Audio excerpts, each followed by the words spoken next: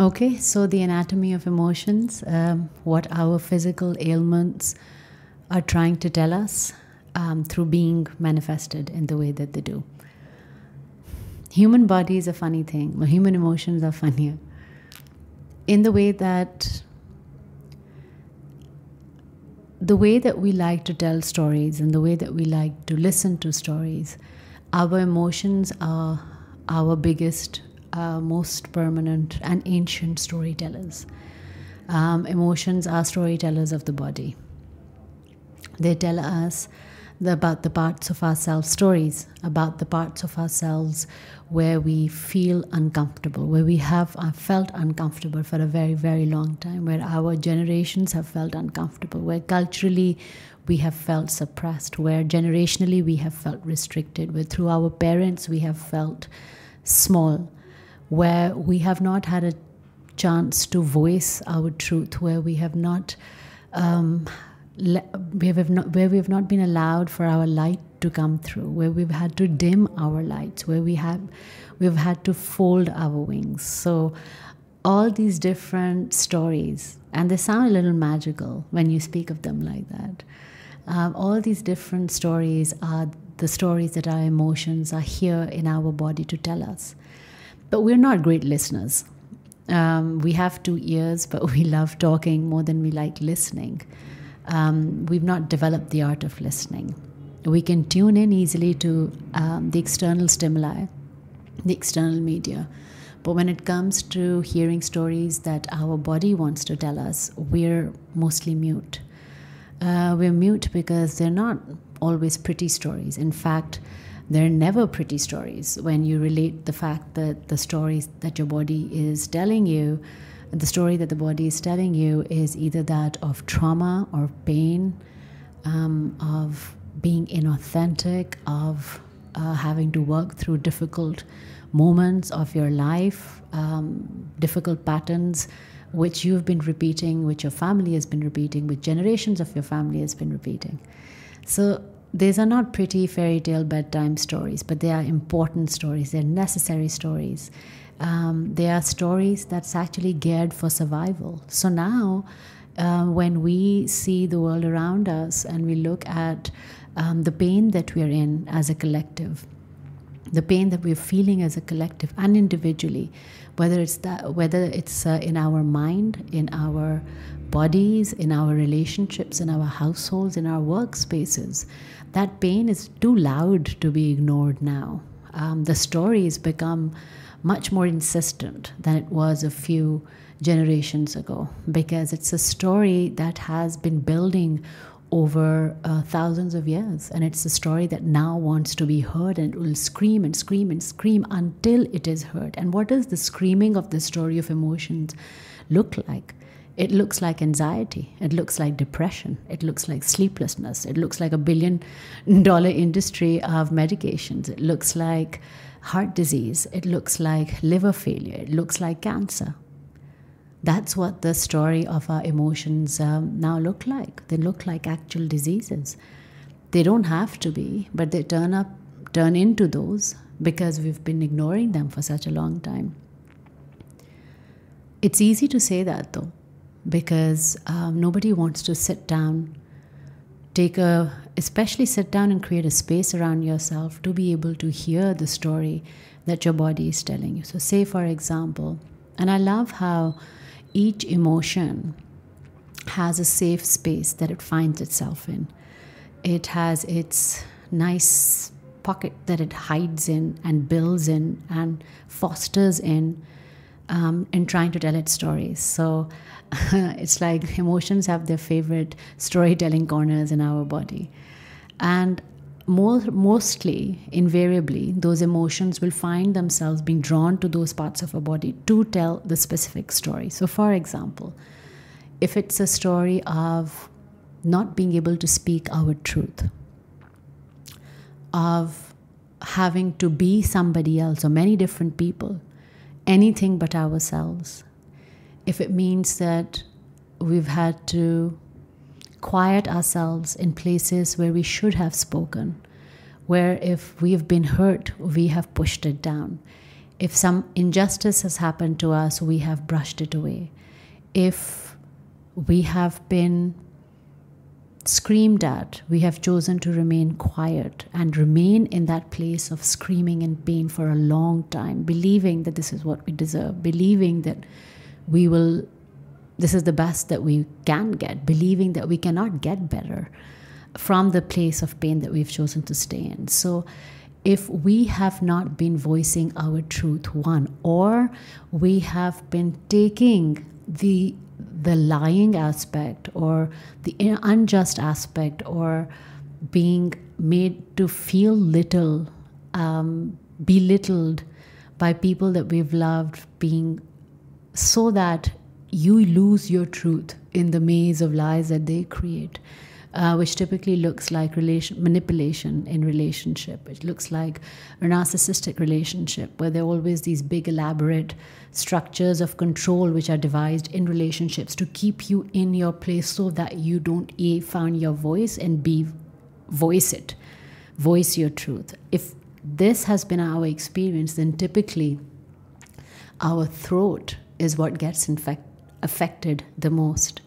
Now, whether it is, we call it, every changing season, I get a throat infection, or you find yourself this irritable cough that you have, which has been with you for years and years, and you associate that with certain allergies, or the fact that your throat is highly sensitive.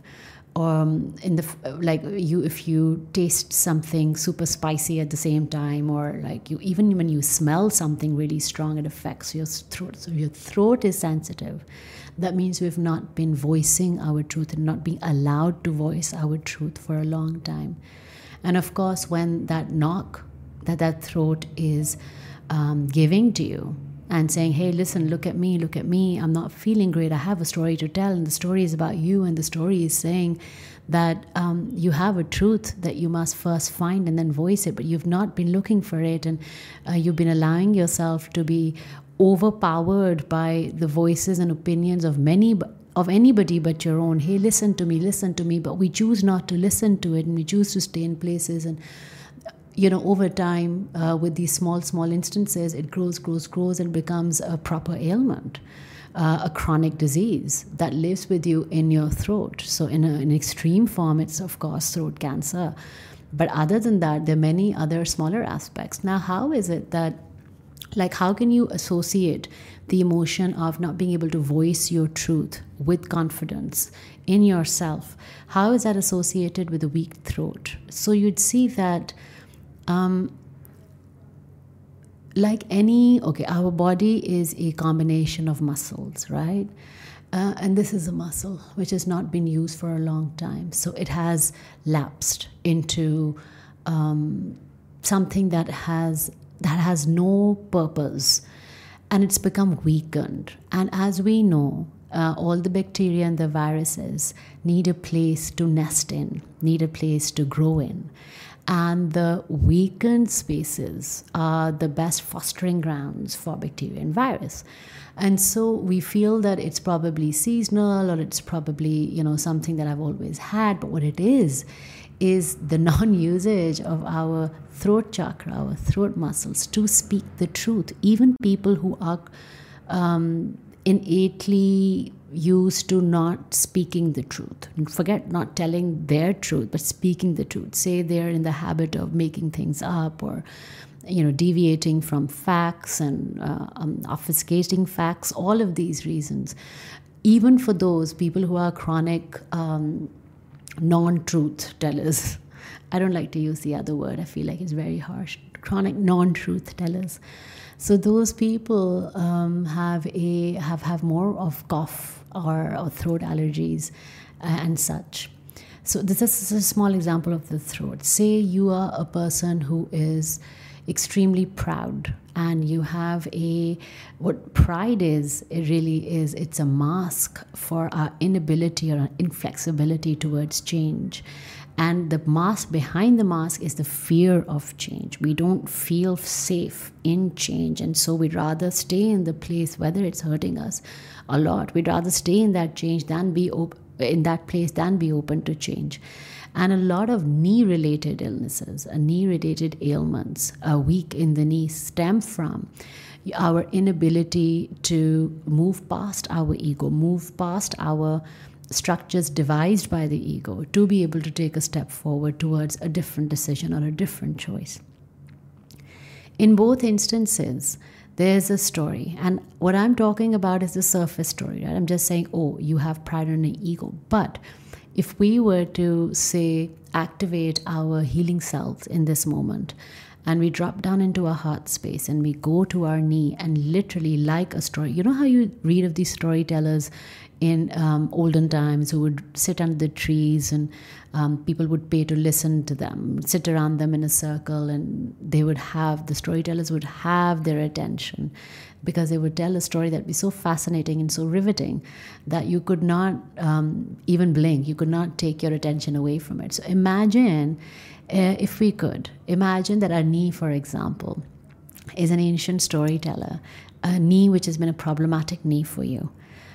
Go to nobody, do nothing, just that. Imagine you're sitting in a quiet place, close your eyes, drop down into your heart space, and from the heart space, call that knee, or you can go directly to the knee itself, drop down from the heart space, further down to your knee, and say, okay, hello storyteller knee, what is the story that you'd like to tell me?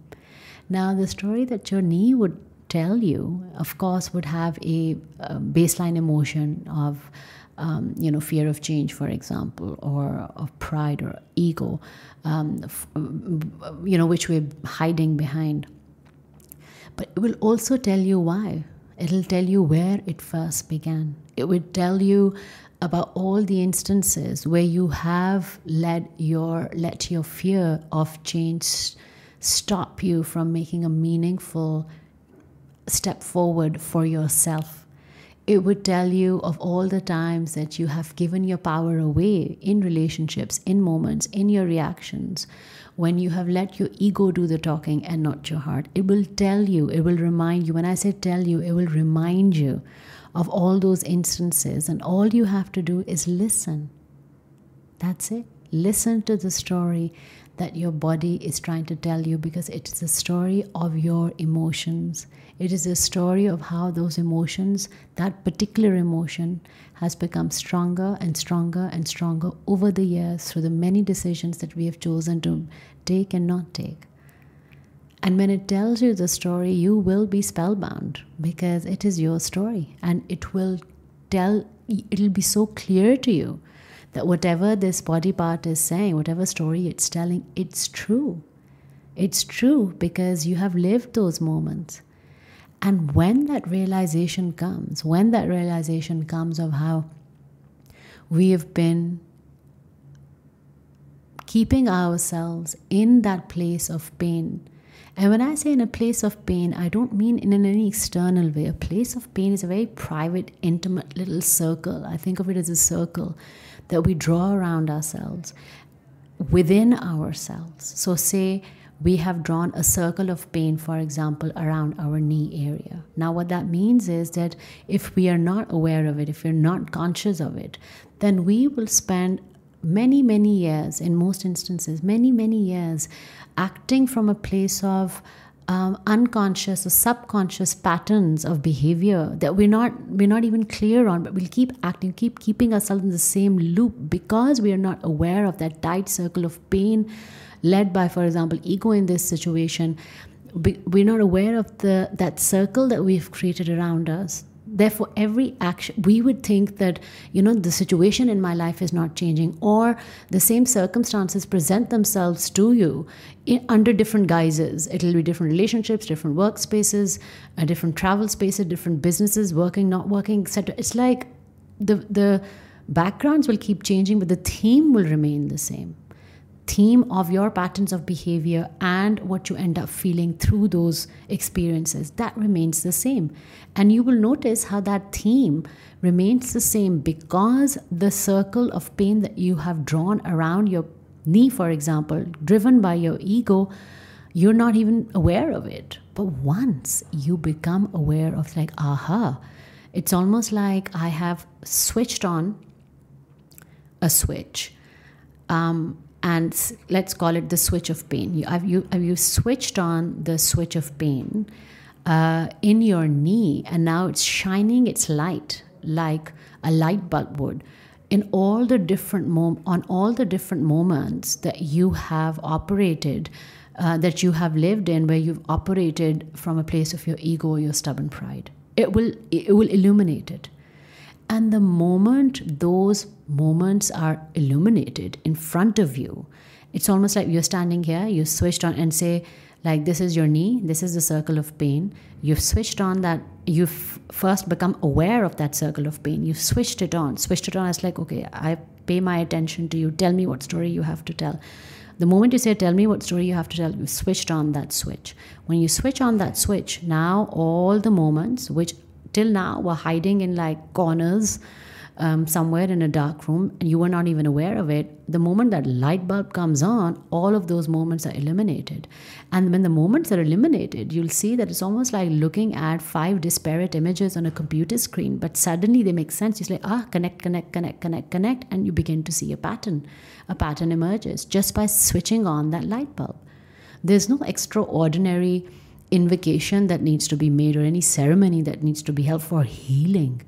No, the awareness of that circle of pain around that knee, for example, is eliminating all the moments of ego, all the moments lived when dictated through your ego, through your stubborn pride, through your inability to change, through a basic fear that lies behind all of that. And the moment that's illuminated, the moment you see the patterns, that's it.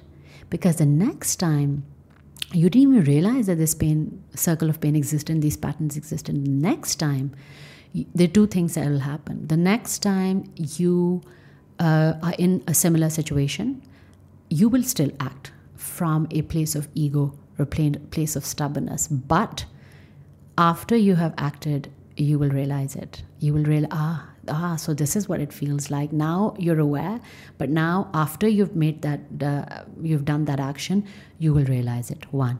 Now, next time this presents to you, and I'm not saying these are the exact number, but it can happen over 2 or 3 or 5 or 7 or 10 times. But inevitably, the first few instances are post-awareness.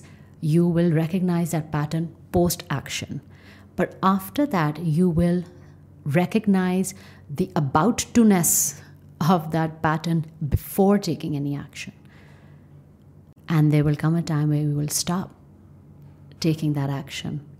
And then there will come a time then those moments will stop presenting themselves to you, because you've already learned what you needed to learn.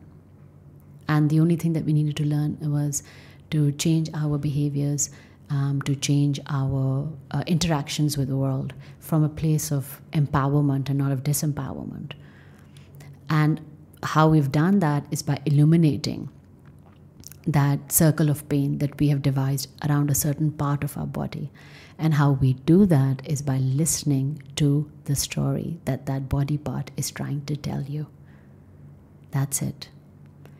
And similarly, if you were to, and it's a simple exercise that you can do, you can go to Google, write the anatomy of emotions, and it will tell you what each of your body part, if it's hurting, if it's in pain, if you have a chronic illness, if you have a mild irritant of a symptom that resurfaces over the years or periodically or every season, it will tell you at a surface level what that body part is, which emotion that body part is holding, and what emotion what story that body part is trying to tell you. But the actual story you can only hear once you connect to yourself and listen to what it is saying uniquely to you. Because unless we don't do that, the pattern does not get eliminated. We actually, knowledge and awareness are 2 different things. You may have the knowledge of what this body part tells you, and it's a surface knowledge, but unless we do not sit down for those storytelling sessions, our patterns will not get eliminated. And when they do not get eliminated, then we can't change them. We can't change what we don't know. We can't change about ourselves. It's really simple. Being the listener to your own stories is the difficult part. And that's why most of us run away from this journey of healing, what we call the shadow work, or what we call embracing our shadow selves or integrating our shadow selves. What does it actually mean? It just means listening to the stories that we have lived and the stories that different parts of our body are now trying to tell us.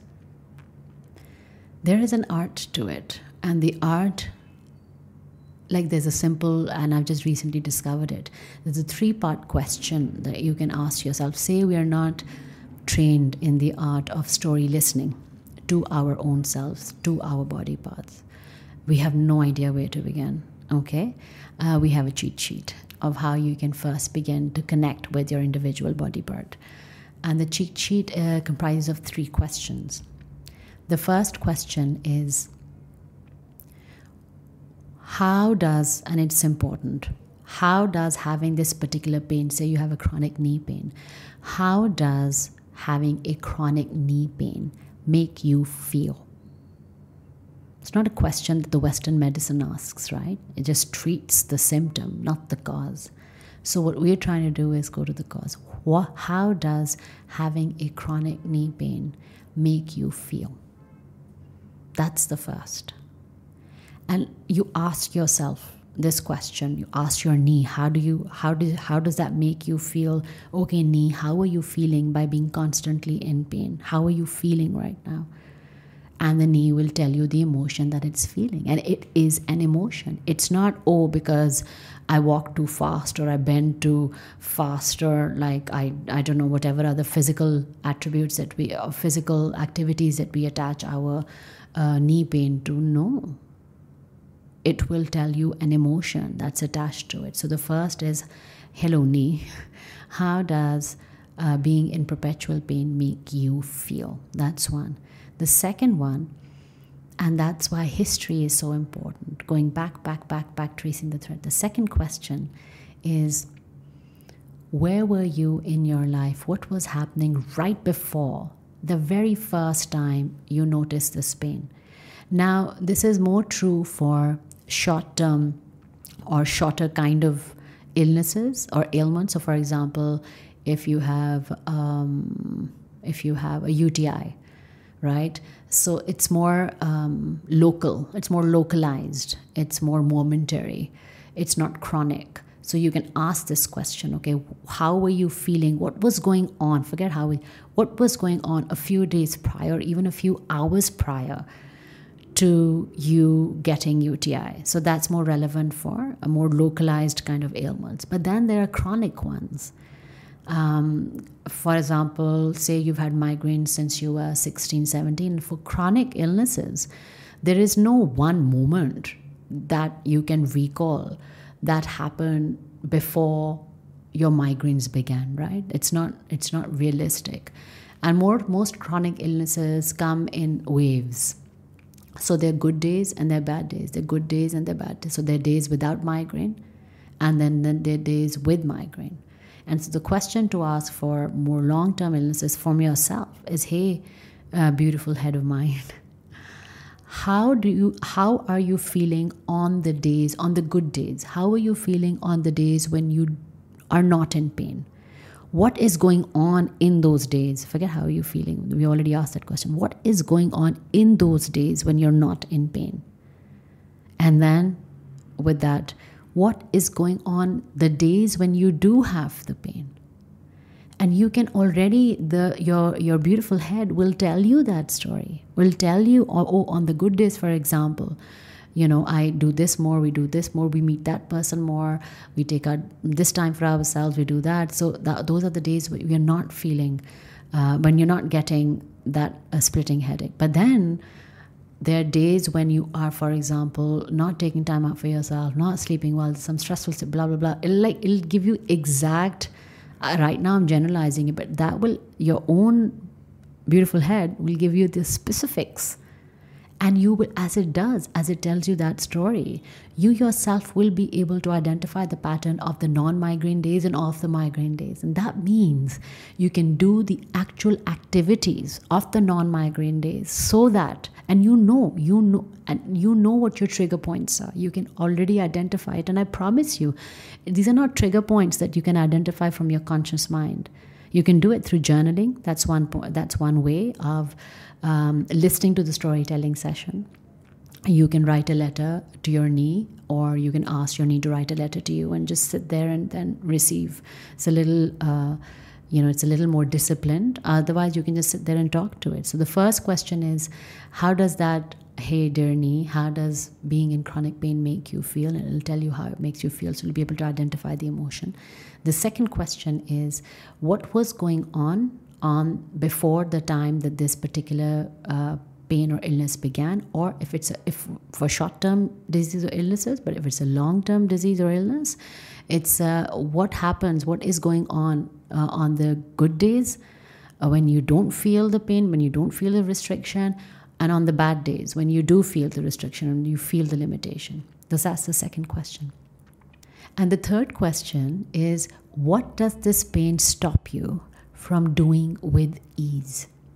And it's a beautiful question, because when you ask somebody as to how they're feeling, or in what way their pain limits them, they'll say, oh, I can do this, I can do that, but it hurts a lot. I still go on with my day, but it hurts a lot. So the right question then is, what does this pain stop you from doing with ease?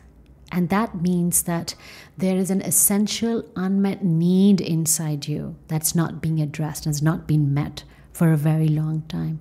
And you're not finding it easy to do so. So for example, for ones with chronic knee pain, and if you were to ask, because I refer to it because I've had a chronic knee pain and it doesn't happen anymore. So the question that I asked myself was, so what does this stop me from doing with ease?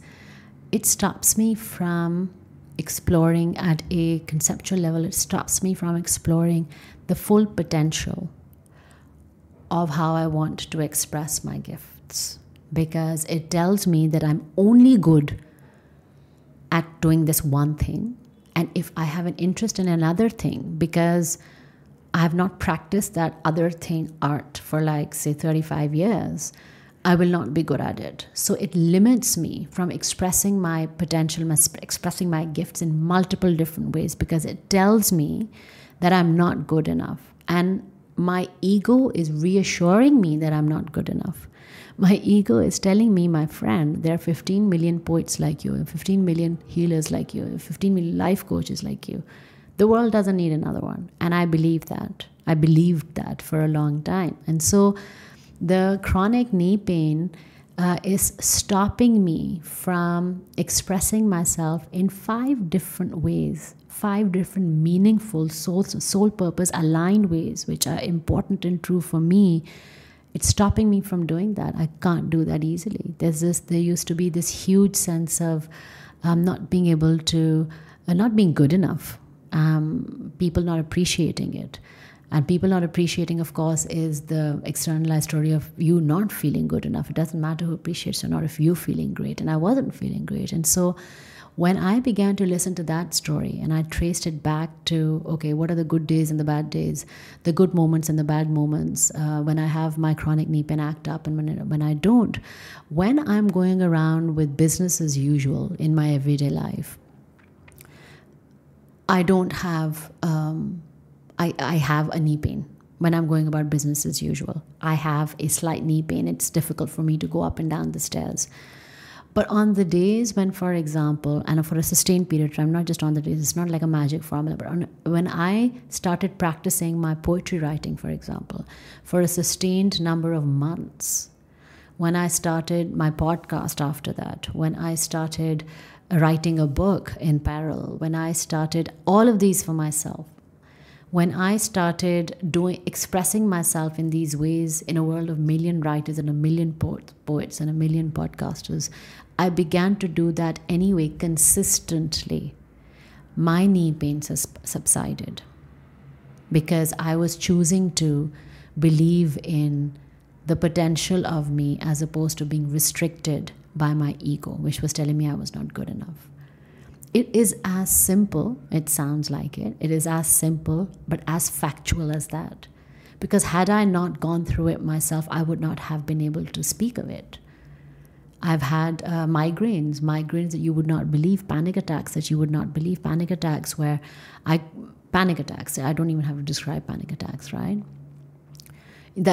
And all of those have gone away. And migraines are a strong reflection of, or the story that the headspace tells you is that is an extreme fear of the future and guilt of the past. It's anxiety about the future, and that's fear, and guilt from the past, which is remorse. A lot being pulled down by the past and pulled in by the future, and the past is not real, the future is not certain, and you're not being able to be present, and so you're like overtaken by thoughts. And but through a consistent discipline of quieting down myself, forget my thoughts, myself, and being able to observe the thoughts and being able to recognize, okay, this is not real. All these stories that I'm telling myself are not real, and this is a pattern. Every time that I'm faced with doing something new, I choose not to do it because I'm afraid that I will not succeed. And every time, again, that I want to do something new, I want to change something about myself, I look at myself through the lens of the past and say, you haven't been able to do that for 15 times. Oh, what makes you think you're going to be able to do that 16? So my eye on the 16th try. So my eyes are so glued towards the past while also being afraid of the future that I'm paralyzed. And when I'm paralyzed, I'm panicking. That's what that moment feels like. And so when I could find it in myself to consistently quiet myself down, center myself, bring myself back to the present moment, is when the migraines went away, disappeared, went away, poof, no medication. And similarly, my panic attacks went away. My anxiety I wish it had gone away. My anxiety has dialed down to say 10% of what it used to be.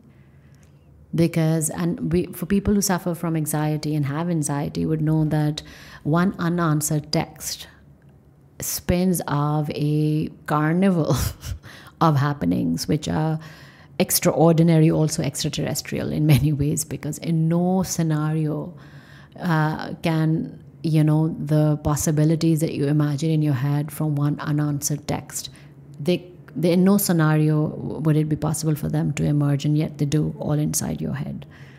So now when there is an unanswered text, I observe my thought patterns more, because I know that the circle of pain that I had created was around my headspace. And so I observe it more. So, okay, tell me. And I find myself panicking or having anxiety. So I ask my anxiety, go back to my headspace, and I say, okay, tell me, what are we thinking? What are we feeling? What just happened here? And what you'd realize is that mostly it's never. In fact, at no time is it ever about the other person or the other situation, anything external to you. It's the story that we are telling ourselves, which is spinning off an entire perceived reality, which may not never happen, which will not happen if you just change the story inside your head. And so there is an art to being the story listener. But for that, we have to believe that our bodies are way more powerful than what we've been led to believe. We have to believe that our bodies are a live radio station that's constantly giving out messages of what is feeling good inside, what's going on inside it. It's not a dead space that you can only see in an ultrasound or from an X-ray.